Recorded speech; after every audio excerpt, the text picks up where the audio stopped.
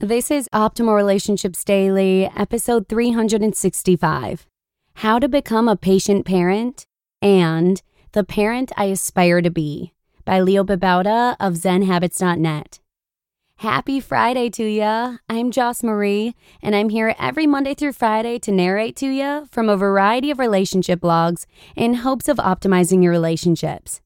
And today, I'm actually going to narrate 2 parenting posts from Babauta. But before I jump into them, I just want to give a quick shout out to Care of for sponsoring today's show. Care of is a monthly subscription vitamin service that delivers completely personalized vitamin and supplement packs right to your door. And they actually provide all the research that supports each of their recommendations, backed by a scientific advisory board, which I appreciate a ton. I also love that a portion of every sale goes toward the Good Plus Foundation, which provides expectant mothers in need with valuable prenatal vitamins.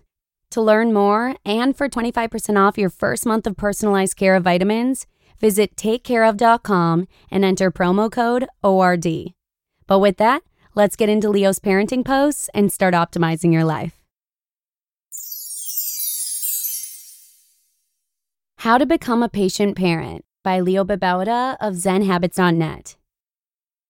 I don't claim to be the world's most patient parent, but it's a goal of mine for this year, and it's something I'm dedicated to becoming. Every parent loses his or her patience. It's a fact of life. There are no perfect angels when it comes to moms and dads. We all get frustrated or angry and lose it from time to time. But patience can be developed over time. It's a habit, and like any other habit, it just takes some focus. Here's a list of 10 great tips and methods I'm trying out and experimenting with to help me become a more patient parent. Number 1, count to 10. This one really works. When you feel yourself getting frustrated or angry, stop. Count slowly to 10. You can do this in your head. When you're done, most of the initial impulse to yell will go away. Alternatively, if you count out loud to 10, your kids will learn quickly that this is a good sign to run away. Number 2, deep breaths. This works very well in conjunction with tip number 1. Count to 10 and then take 3 slow, deep breaths. Feel the frustration draining out of you with each breath. Number 3, tally marks. One of the most effective and important methods for controlling an impulse, these worrisome urges that we have difficulty controlling, is to become more aware of it. And to do that, you should carry around a little pencil and paper all day. And each time you feel the impulse, in this case to react with anger, mark down a tally. This is an extremely important first step. Once you become aware of your impulses, you can work out an alternative reaction. Number 4, pretend someone's watching. I forgot where I read this tip, a couple places I think, but it's effective. Pretend you have an audience. You're less likely to overreact with your child if someone's there watching your every move. Number 5, what would mom do? My mom is one of the most patient people I know, although she's human like the rest of us. So when I find my ire rising, I think, how would my mom handle this? And using this role model, I begin to change my behavior to something more positive. You can use any role model you want, not necessarily my mom. Number 6, how does this help? When I'm about to say something to my kids, when I can remember, I ask myself, how does this help my child? This helps me to refocus on what's really important. Yelling or getting angry rarely helps any situation. Number 7, take a break. Often it's best just to walk away for a few minutes. Take a break from the situation just for 5 to 10 minutes. Let yourself calm down, plan out your words and actions and solution, and then come back calm as a monk. Number 8, teach. This is something that helps me a lot. I remember that my kids are just kids. They are not perfect, they do not know how to do things, and they have a lot to learn. I am their teacher. I must be patient and teach them how to do things.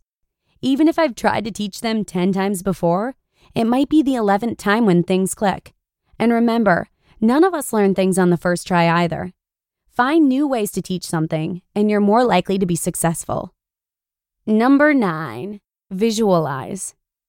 This works best if you do it before the frustrating situation comes up, when you're alone and in a quiet place. Visualize how you want to react the next time your child does something that typically gets you mad. How do you handle the situation? How do you look? What do you say? How does your child react? How does it help your relationship with your child? Think about all these things, visualize the perfect situation, and then try to actually make that happen when the situation actually comes up. And number 10, just laugh. Sometimes we need to remind ourselves that no one is perfect, that we should be enjoying this time with our kids, and that life should be fun and funny. Smile, laugh, be happy. Doesn't always work, but it's good to remind yourself of this now and then. Bonus tip, just love. Instead of reacting with anger, teach yourself to react with love. Your child spills something or has a messy room or breaks your family heirloom, yells at you or gets in trouble at school. React with love. It's the best solution. And I've actually got another post for you from Leo, but first, I just want to say thanks again to Cara for sponsoring today's show. Did you know that 90% of people fall short of FDA-recommended guidelines for at least one vitamin or nutrient? That's mind-blowing to me. But if you take Cara's 5-minute quiz, they'll recommend the specific vitamins and supplements you need to get back on track. And the cool thing is that your vitamins get delivered to your door in personalized, easy-to-remember daily packs that are all perfectly aligned in a little box. For someone who fixates on organization, this was an immediate perk for me. Not to mention, I've got major pregnancy brain these days, so I find that as long as I set the box out on my kitchen counter, it's pretty tough to miss.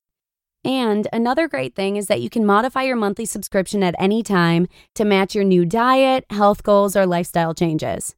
To learn more and for 25% off your first month of personalized Cara vitamins, visit takecareof.com and enter promo code ORD.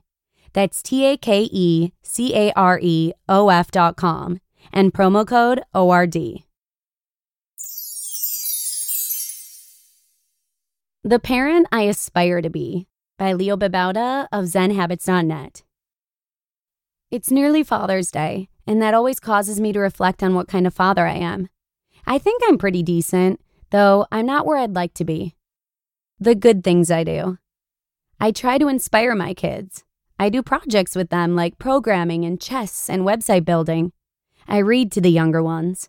I do outdoor things with them. I teach them about responsibility and compassion. I try to set a good example for them. But there's always more I can do. Always. Actually, it's not that I can do more, it's that I can be with them in a different way. This is the father I aspire to be. I want to drop my expectations of them and be more accepting of who they already are. I want to be less controlling and let them be. I want to be less strict and just be with them. I want my actions around them to be less driven by fears and to let them make more mistakes and have more freedom.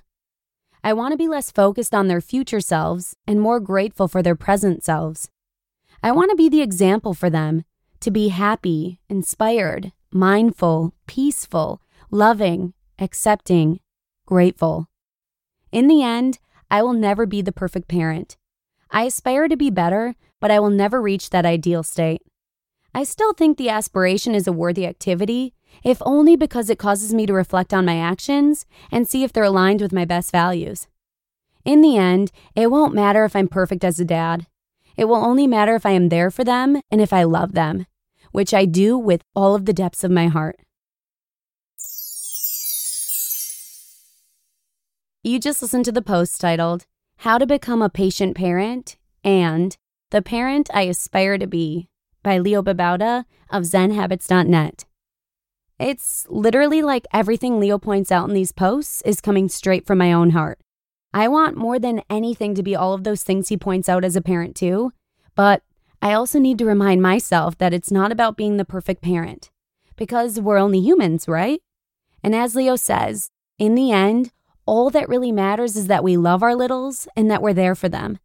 And I'm sure you feel the same, but that's one thing I can smile with ease about because there ain't nobody denying how much I love Tal and our second unborn little.